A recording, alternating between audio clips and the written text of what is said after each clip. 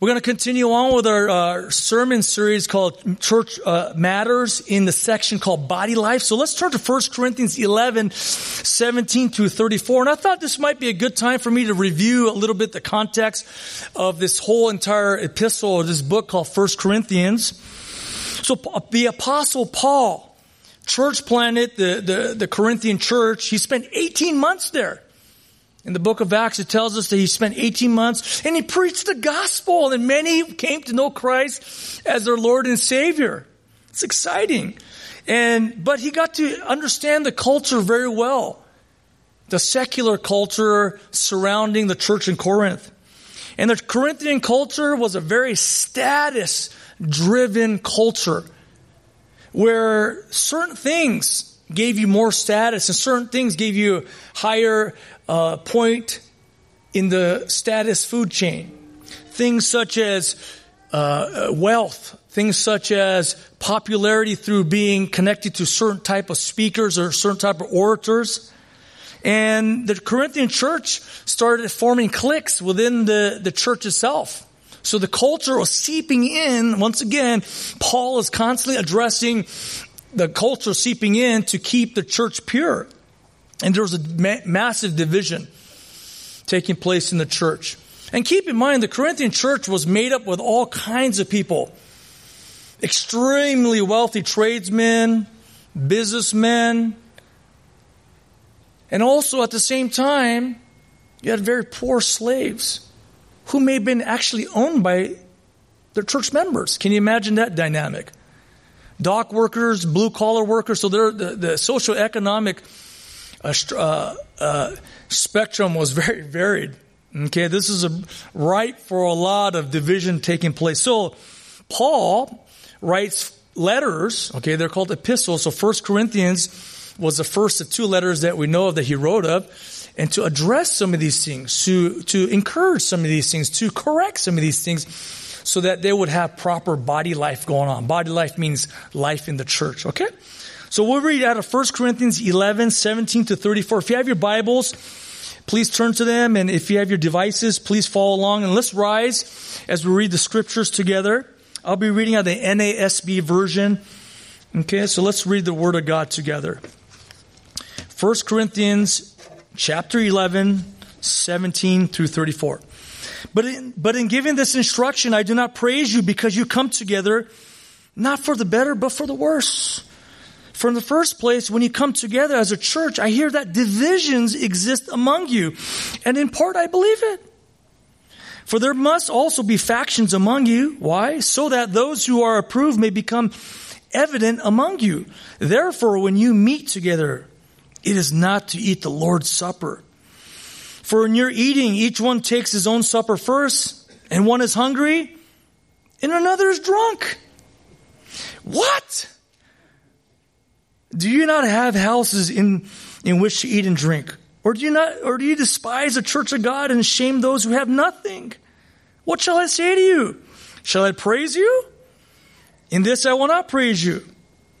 For I received from the Lord that which I delivered to you, that the Lord Jesus, in the night in which he was betrayed, took bread. And when he had given thanks, he broke it and said, "This is my body, which is for you. Do this in remembrance of me." In the same way, he took the cup also after supper, saying, "This cup is a new covenant in my blood. Do this as often as you drink it in remembrance of me. For as often as you eat this bread and drink the cup, you proclaim the Lord's death until he comes. Therefore, whoever eats the bread or drinks the cup of the Lord in an unworthy manner shall be guilty of the body and the blood of the Lord. But a man must examine himself, and in so doing he is to eat of the bread and drink of the cup. For he who eats and drinks judgment to himself, if he does not judge the body rightly." Verse 30. "For this reason, many among you are weak and sick, and a number sleep. But if we judge ourselves rightly, we will not be judged. But when we are judged, we are disciplined by the Lord, so that we will not be condemned along with the world. So then, my brethren, when you come together to eat, wait for one another. If anyone is hungry, let him eat at home, so that you will not come together for judgment. The remaining matters I will arrange when I come. Let's pray. Father, thank you for your word. Thank you for the serious word of correction and admonishment that Paul gave to the church in Corinth. Help us to see your heart in it, and help us to see where we need to be corrected as a church family. Thank you, Lord. In Jesus' name, amen. Please have a seat. The Lord's Supper. That's the name of the title of the sermon today. But right now, this is the Lord's Day, and I'm coming off the afterglow of an incredible wedding last night. I was able to conduct a wedding ceremony last night and have a great celebration after. It was phenomenal. And as I was conducting the wedding, I was reminded weddings are a one-time special event. You get married, it's for one time, God willing. And this is where you exchange your vows to one another. This is where you exchange rings to one another to symbolize your undying love and commitment to one another. Also, there's a declaration of intent where the bride and groom agree on why they're there for, in front of all family and friends who are able to come. So let me just read to you kind of what I read, and perhaps you're thinking about getting married too. This is what, in essence, what you would have read to you too. To the groom or to the bride, do you take this woman or man to be your husband, wife or husband, to live together in the holy covenant of marriage? Do you promise to love her or him, comfort her, honor her, keep her in sickness and in health, and forsaking all others, be faithful to her so long as you both shall live? Then I will go on to say, if so, please answer, I do. And both of them said, I do. So they're making clearly, they're defining the relationship. They're defining what this whole marriage is supposed to be about. And undoubtedly, if I would hope, a year later they'll have an anniversary meal to just celebrate. Hey, remember a year ago we're up in this place, and wasn't it awesome? I feel even more committed to what we talked about, right? There's an anniversary meal, which is a repeating event, whether it's annually or every month, however you want to do it. It's a regular, repeated event to help us keep us connected to our commitment to one another. Amen? So we understand what we're talking about. And the Lord gave us two ordinances in the church. There's baptism, which is a one-time event to make a public declaration to say, I'm with Christ and I'm with the body here. And in essence, there's also a declaration of intent. It says, have you confessed with your mouth that Jesus is Lord and believe in your heart that God raised him from the dead? He says, yes, I have. Right? There's a declaration of intent. And this is a one-time event. Believers' baptism is what we do. Those who believe in Christ, who are followers of Christ, go through an official ceremony to affirm and to communicate their love to the Lord and also to one another here at the local church. Now, the other ordinance that we're going to talk about today is called communion. And some people call it the Lord's Supper, the Lord's table. And so today we're going to find out what is communion all about. Obviously, this is not a one-time event. At Evergreen SGV, we practice this, we observe this every month. The first Sunday of the month is when we do this. So what is communion all about? I'm going to give you the points ahead of time so you could track with me a little bit easier. Communion, what is communion all about? Communion is a reminder of our commitment to one another. What is communion all about? Point number 2, communion is a reminder of our commitment to Christ. Right? Finally, what is communion all about? Communion is a reminder of our commitment to holiness. Holiness. So let's go to point number 1. What is communion all about? Communion is a reminder of our commitment to one another. One another. First of all, like the big concept that comes out clearly in this section from verse 17 to 34 is this idea of when you come together, when you meet together. This word is used 5 times in this section. So this is talking about when the church gathers, and the church is called to gather. Amen? Physically. And this is why we're making a big appeal for the church family to come back together. When you come back together. When you come together. It's used 5 times. This is talking about the assembly of the body of Christ at the church, at the local church level. So Paul is addressing what should take place when we come together.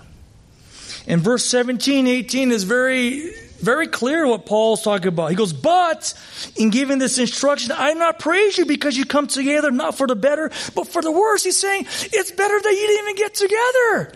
What? Would a pastor ever say that? But sure enough, Paul does. And we're going to find out why he feels so strongly that there are problems here. Verse 18, for in the first place, so okay, here's point number 1. For in the first place, Paul writes, when you come together as a church, I hear that divisions exist among you, and in part, I believe it. I mean, he must have felt the strong tension of the culture when he spent those 18 months there. Oh man, he's thinking, wow, this status thing is huge here in Corinth. It wouldn't surprise me after I leave that this starts to creep in at this church. Divisions, instead of being unified, they're fragmented. So what was going on? Let me give you a little bit of a cultural background. Like we talked about last week, let's get in our time ship here. We're going to go back 2,000 years to Corinth and see what was happening.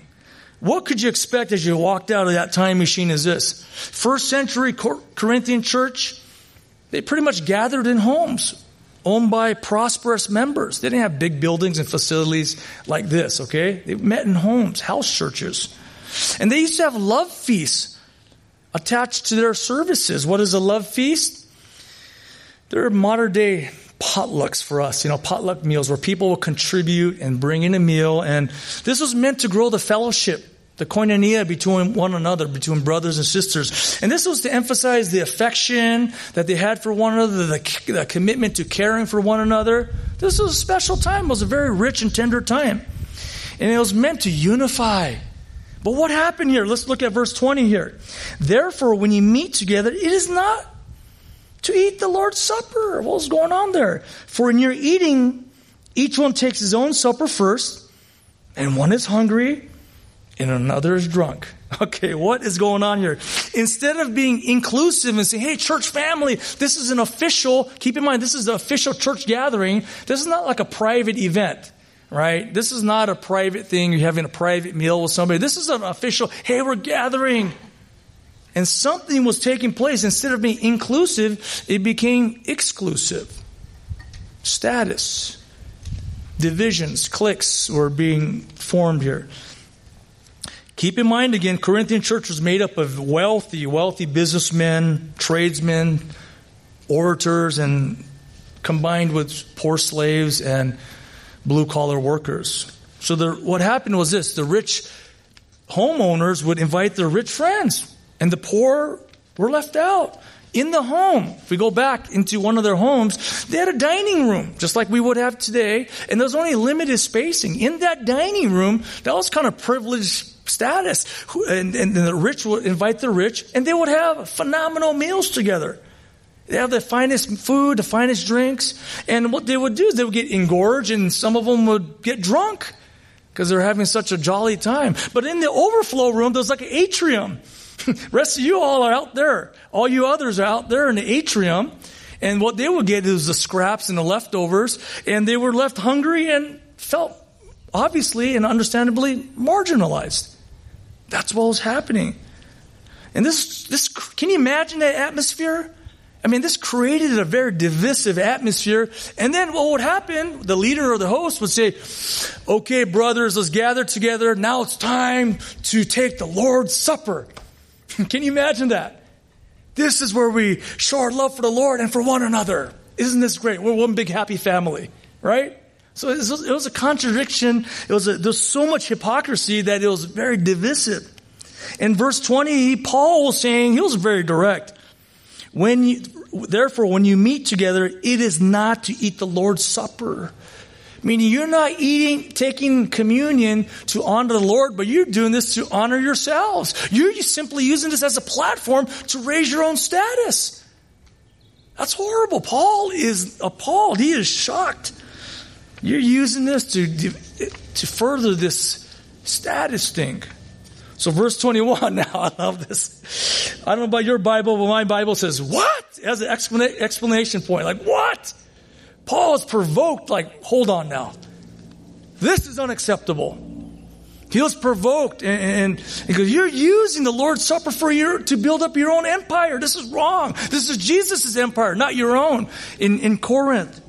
And you're just simply using Jesus as a means to build yourself up. Paul was enraged because this is not the gospel. Right? You're disrespecting the head and disrespecting other members of the body. Instead of communion being the most unifying time, it became the most divisive time in the life of the church.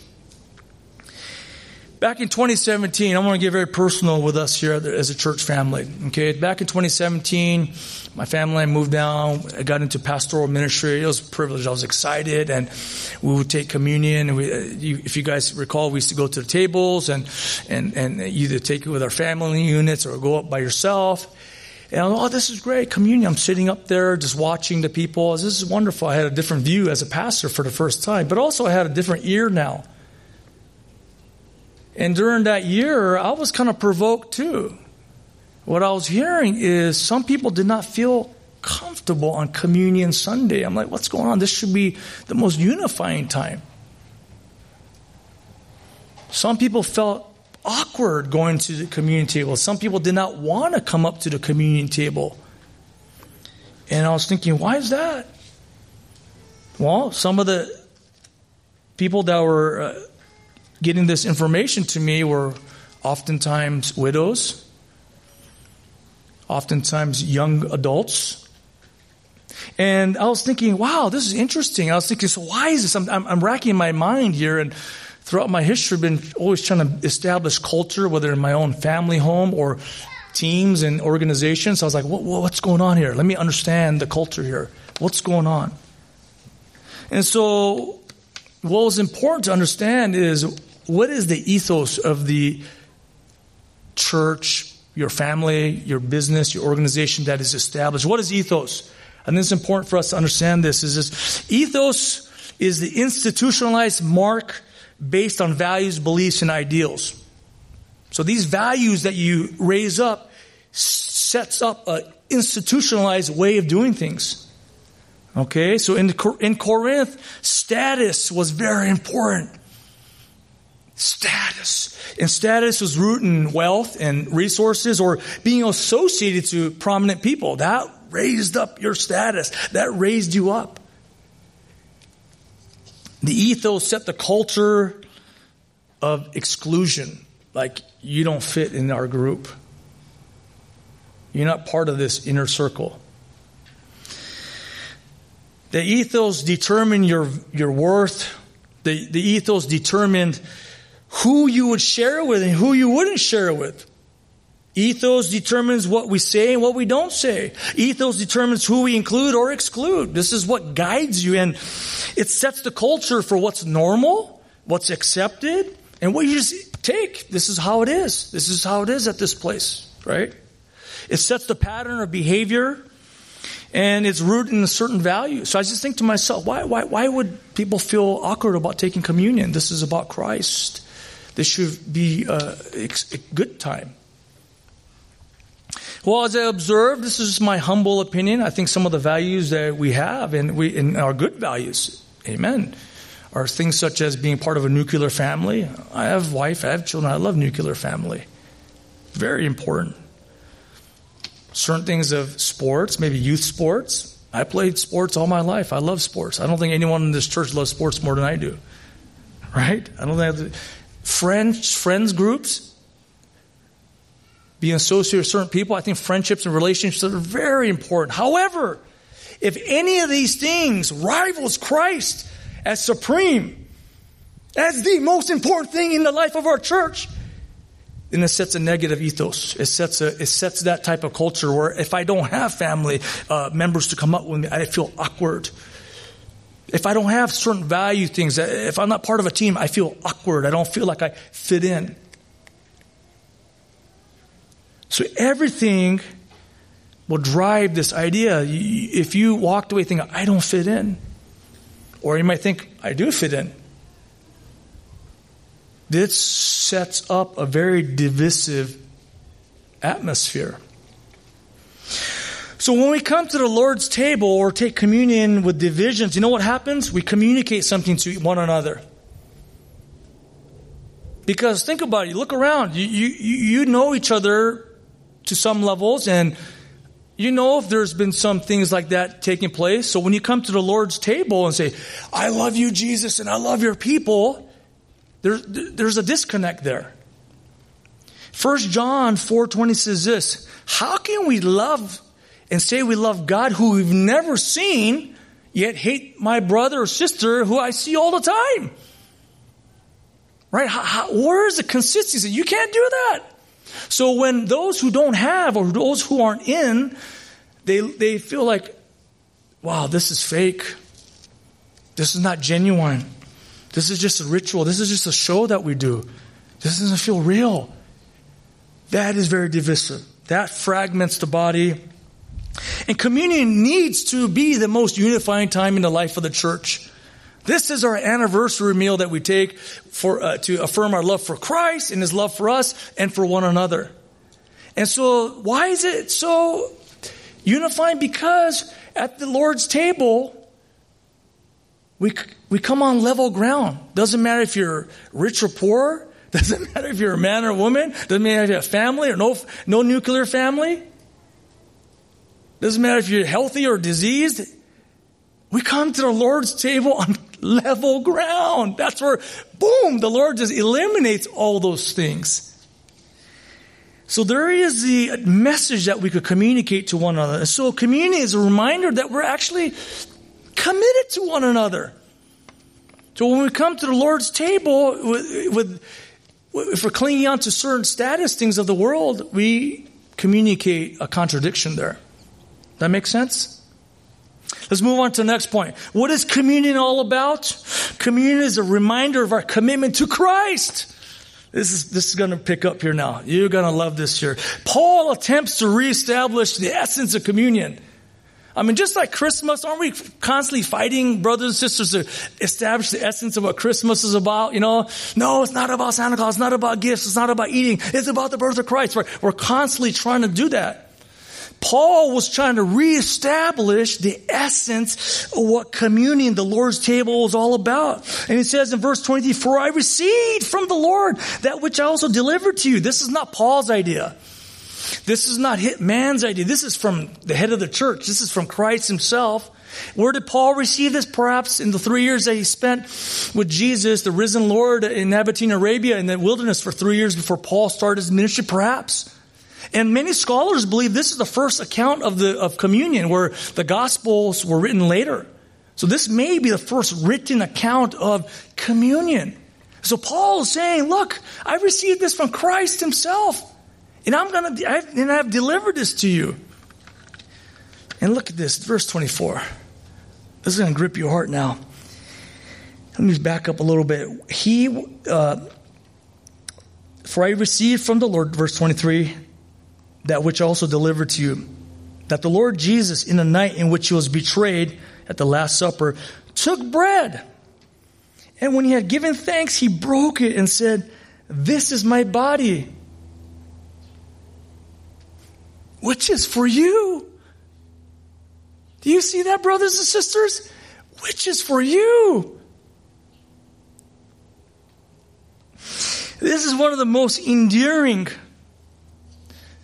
parts of Scripture you'll ever find, where God himself says, this is for you. Yes, he's speaking in a plural sense to the entire church of Corinth and to the disciples at the Last Supper, but very personal. This is for you. And he says this, do this in remembrance of me. So what are we to remember when we take the bread? Which is for you and me. Which is for you means that we get all of Christ, everything about who Jesus is, what he has done, what he's going to do. I mean, God gives us his best. He cannot give us any more. God cannot offer us anything more than Christ. God gives us himself.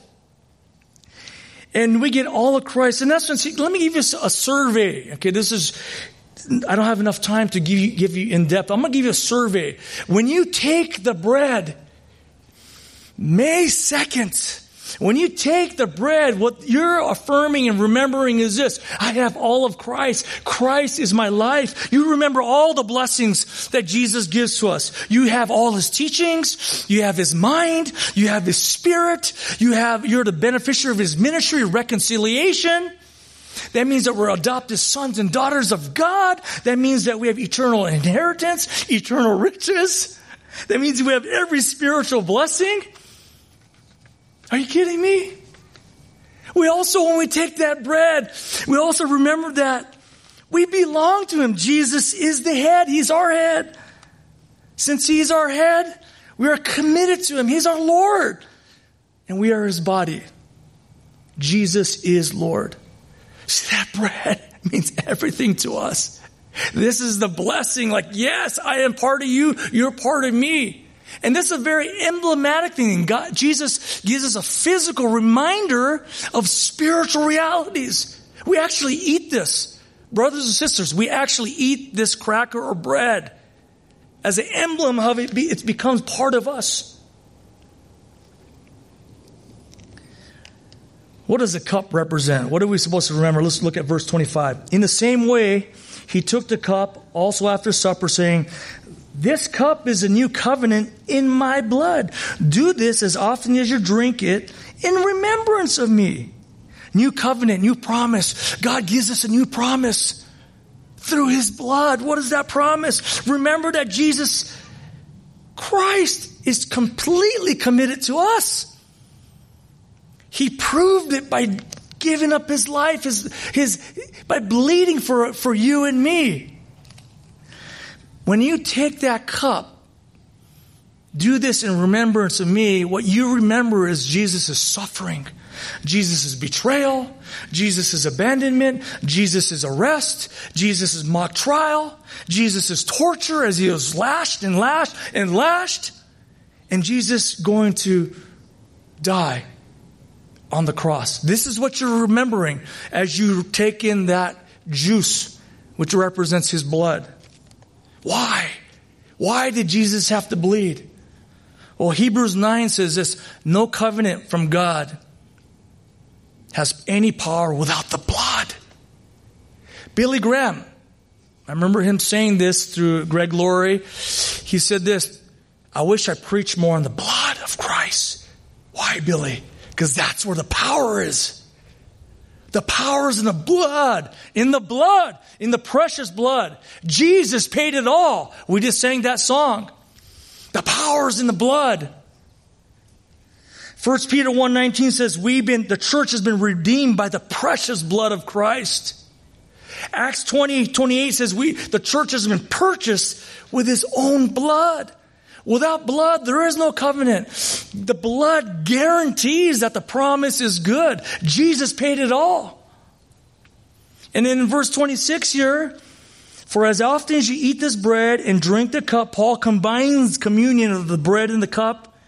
What do, church family at Evergreen and in Corinth? You proclaim the Lord's death until he comes. You remember that Jesus is coming back. That we're not home yet, brothers and sisters. This reminds us to have an eternal perspective on life. This is just temporary. Jesus is reminding us every month, particularly here at Evergreen, that we're not home yet. Don't live for today. Don't live for today. And communion is only a foretaste of what's going to happen someday when we have an actual supper with him, actual meal with him. Can you imagine that? It's not going to be a piece of bread and a little, what is that called? Cup of juice, okay? It's going to be a full-on meal with Jesus Christ himself. This is just a foretaste. This is just a reminder of what's going to happen. So when you take that cup and you take the bread on May 2nd, understand this. Understand this, the richness of what's taking place. All right, let's go on to our final point here. What is communion all about? Communion is a reminder of our commitment to holiness. Holiness. Anniversary meal. So if that couple, whoever gets married a year later, they have the anniversary meal, maybe they go to that special restaurant, maybe they go out to their first date that they went on, and you need to show up in a worthy manner, brothers and sisters, okay? It would be highly inappropriate for you to be thinking about somebody else while you're at that meal. Amen? You shouldn't be thinking about your friend from high school. You shouldn't be thinking about your friends on Facebook and Instagram. This is just one-on-one time here. So even in an anniversary meal, we understand we need to come in a worthy manner. Otherwise, we completely disrespect our partner and completely disrespect what that whole event is about. It's just a show. You're just saying, check, I got it done. It doesn't mean anything. So let's look to verse 27 now. Therefore, whoever eats the bread or drinks the cup of the Lord in an unworthy manner shall be guilty of the body and the blood of the Lord. What does this mean to take in an unworthy manner? First of all, let me just say it very clear. All of us are unworthy to come to the Lord's table.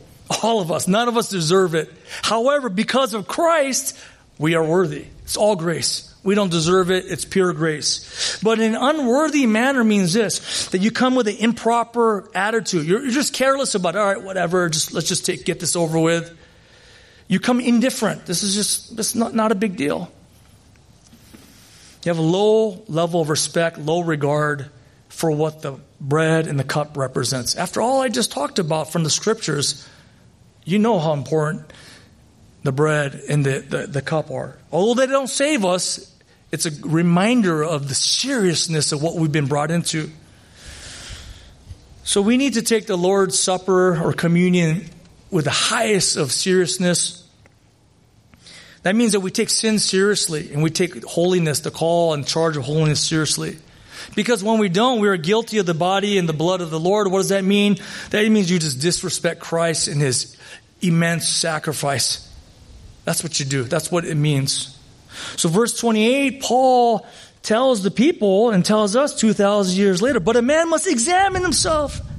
And in so doing, he is to eat the bread and the drink of the cup. It means you check yourself. That means you need to test yourself to make sure you're approved. That means that God gives us a regular checkpoint. Some churches do it every week. We do it once a month. But God gives us a regular checkup, kind of like a spiritual MRI, to make sure that we're examining ourselves every time we get ready to take the Lord's Supper.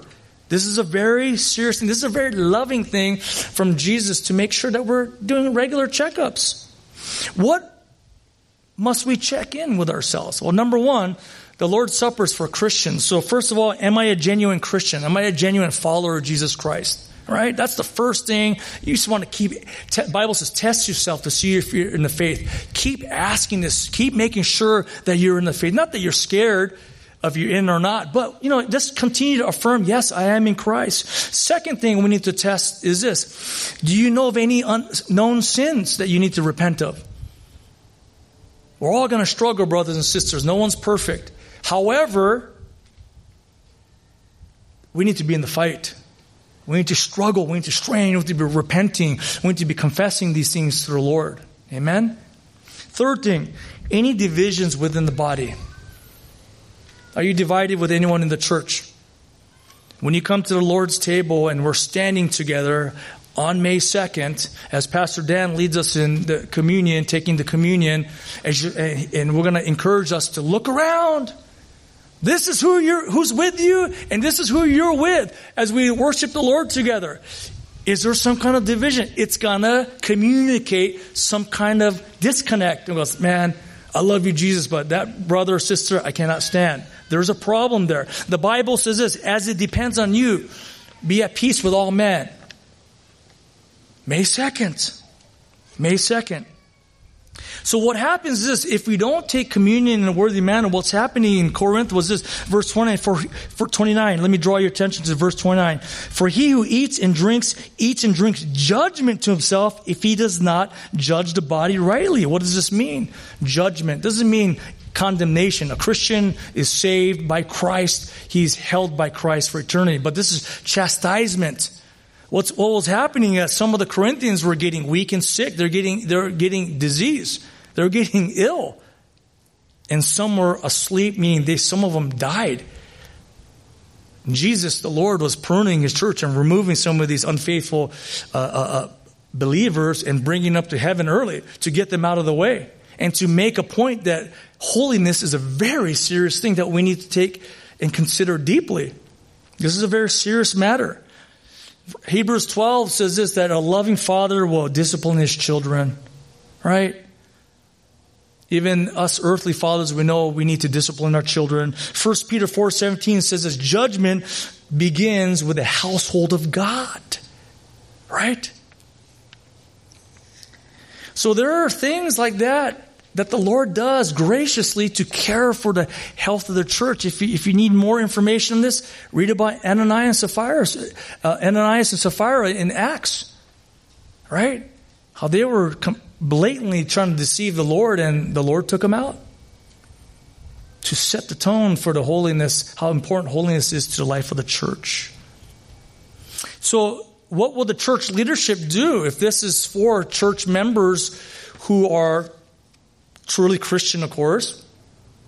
But what if we find out that there's an unrepentant sin or there's massive division in the church? Well, what we would do is we would contact you privately and say, hey, if we get wind of these things, hey, have you considered these areas? This is what we're thinking about. Make sure you take communion in a worthy manner. Repent, seek to reconcile, and then take communion in a worthy manner.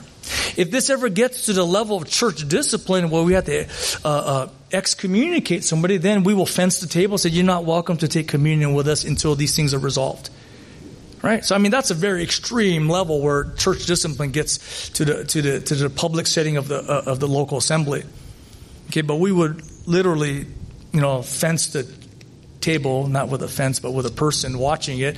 And they will be told, you're not welcome to take communion until you care. And this is the issue. Because we look to seek to restore people. We don't want to make it sound, hey, it's okay. Don't worry about it. It is a big deal. But also, we want to uphold and raise up what it means to take communion. This is a serious matter. Hugely serious. And I think as church members, you would want your leaders to make sure communion is held at with the highest of regards based on what we just learned right now. Perhaps you knew this already, but at least we're reaffirming it to one another right now, okay? Now, I'm going to finish up here. I'm going to give a few points of application. How is this going to affect the life of Evergreen SGV? On May 2nd, this is our next communion opportunity. And I thought to myself, well, maybe we could do communion today. But you know what? I think it's good that we take a few weeks to prepare our hearts, to work on any relationships within the church. So when we do come back indoors and we take communion and we're going to be able to see one another, and goes, yes, you're going to think some things. And it's going to be a unifying time because you can come expecting not only yourself, but other brothers and sisters of our church family are taking some things seriously. And this is when communion becomes a very unifying time, the most unifying time in the life of Evergreen SGV. We'll be taking communion at the same time. We'll ask the congregation to come up to the tables, grab their elements, and get back to their seats. There'll be a song going on, and Pastor Dan will explain some of these things, and he'll come back up, and then we'll finally take the elements together. And like I said earlier, as we rise up in the building, we're going to be encourage you to look at each other. Look who's saying that they're in with Christ and in with you. Right? And then, but also have assurance that not only you, but others taking communion have genuinely committed to one another, have genuinely committed to Christ, and are genuinely committed to holiness. Know that you're not the only one going through this, is what I'm saying. Like, hey, we're in this together. Good.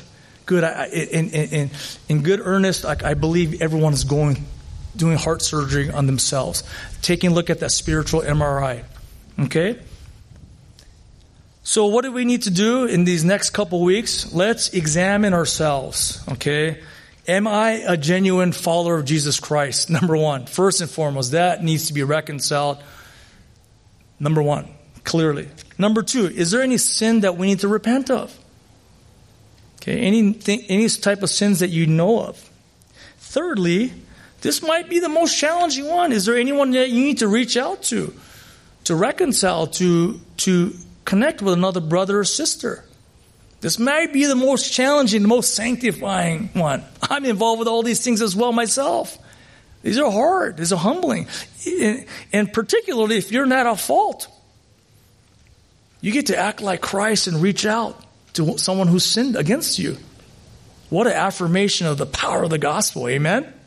So let's make sure that we go through this process individually. And I would recommend, tell a brother or sister that what you're going through to help encourage them in it as well. And they'll be able to encourage you in it as well. This is not an alone thing. This is a very communal thing. This is what we're talking about, the Lord's Supper. Okay? And this will be an incredibly unifying time. Now to finish up here, Jesus Christ is the hope of glory. He is the one that we love. He's the one that we hope for. He's the one that we long for. Being in with Him means that we're in with one another. There are no inner circles. He is the circle, and we've been drawn into Him by Him. And nothing must be elevated above Christ in our church family. We all must be vigilant about seeing any of these things starting to form. We need to be lovingly addressing these things so Christ is always at the head. He's at the top. So our ethos, what is our ethos at Evergreen SGV? We are all about Christ. All I have is Christ. Therefore, if we agree that this is the value, then a true discipleship culture will take place, because I would want your help to keep me holy, and you would want my help to keep you holy, and we want to be interactive with one another to help each other achieve this. All right, so as we sing this next song, this closing song, I would really encourage our church family. Part of the blessing of coming together is to be able to sing with one another, to hear one another. This is what I've been talking to our worship leaders about. The goal is to hear you and I sing. And so let's make sure as we sing this last song titled All I Have is Christ, let's sing it in a worthy manner. As if we're actually excited about Christ and we're going to encourage one another. Let's sing. Let's sing. This is what we're called to do. This is what's pleasing to the Lord. It's like a pleasing fragrance and aroma to our Lord. He's watching. Worship is for Him. He's watching. He's here with us. And the chorus is going to go like this. Hallelujah. All I have is Christ. Hallelujah. Jesus is my life. Amen? Let's pray. Father, we thank you for the Lord's Supper. Thank you how you have set this up to keep us reminded of the treasures and the richness that's associated with the bread and the blood. Thank you, Lord. Lord, I pray for our church family, your church family, that our ethos will be that all I have is Christ. Jesus, you're our life. And I pray you would establish a strong discipleship culture here at Evergreen SGV, where we want the same things, we're about the same things, we're identified in the same things. And that's you, Jesus. So Father God, I pray by your Spirit, you will move us to sing and to worship you right now. Father, I pray, Lord, that you will receive worship that's pleasing to you, Lord. And we will sing in a worthy manner. Thank you, Lord. In Jesus' name, amen.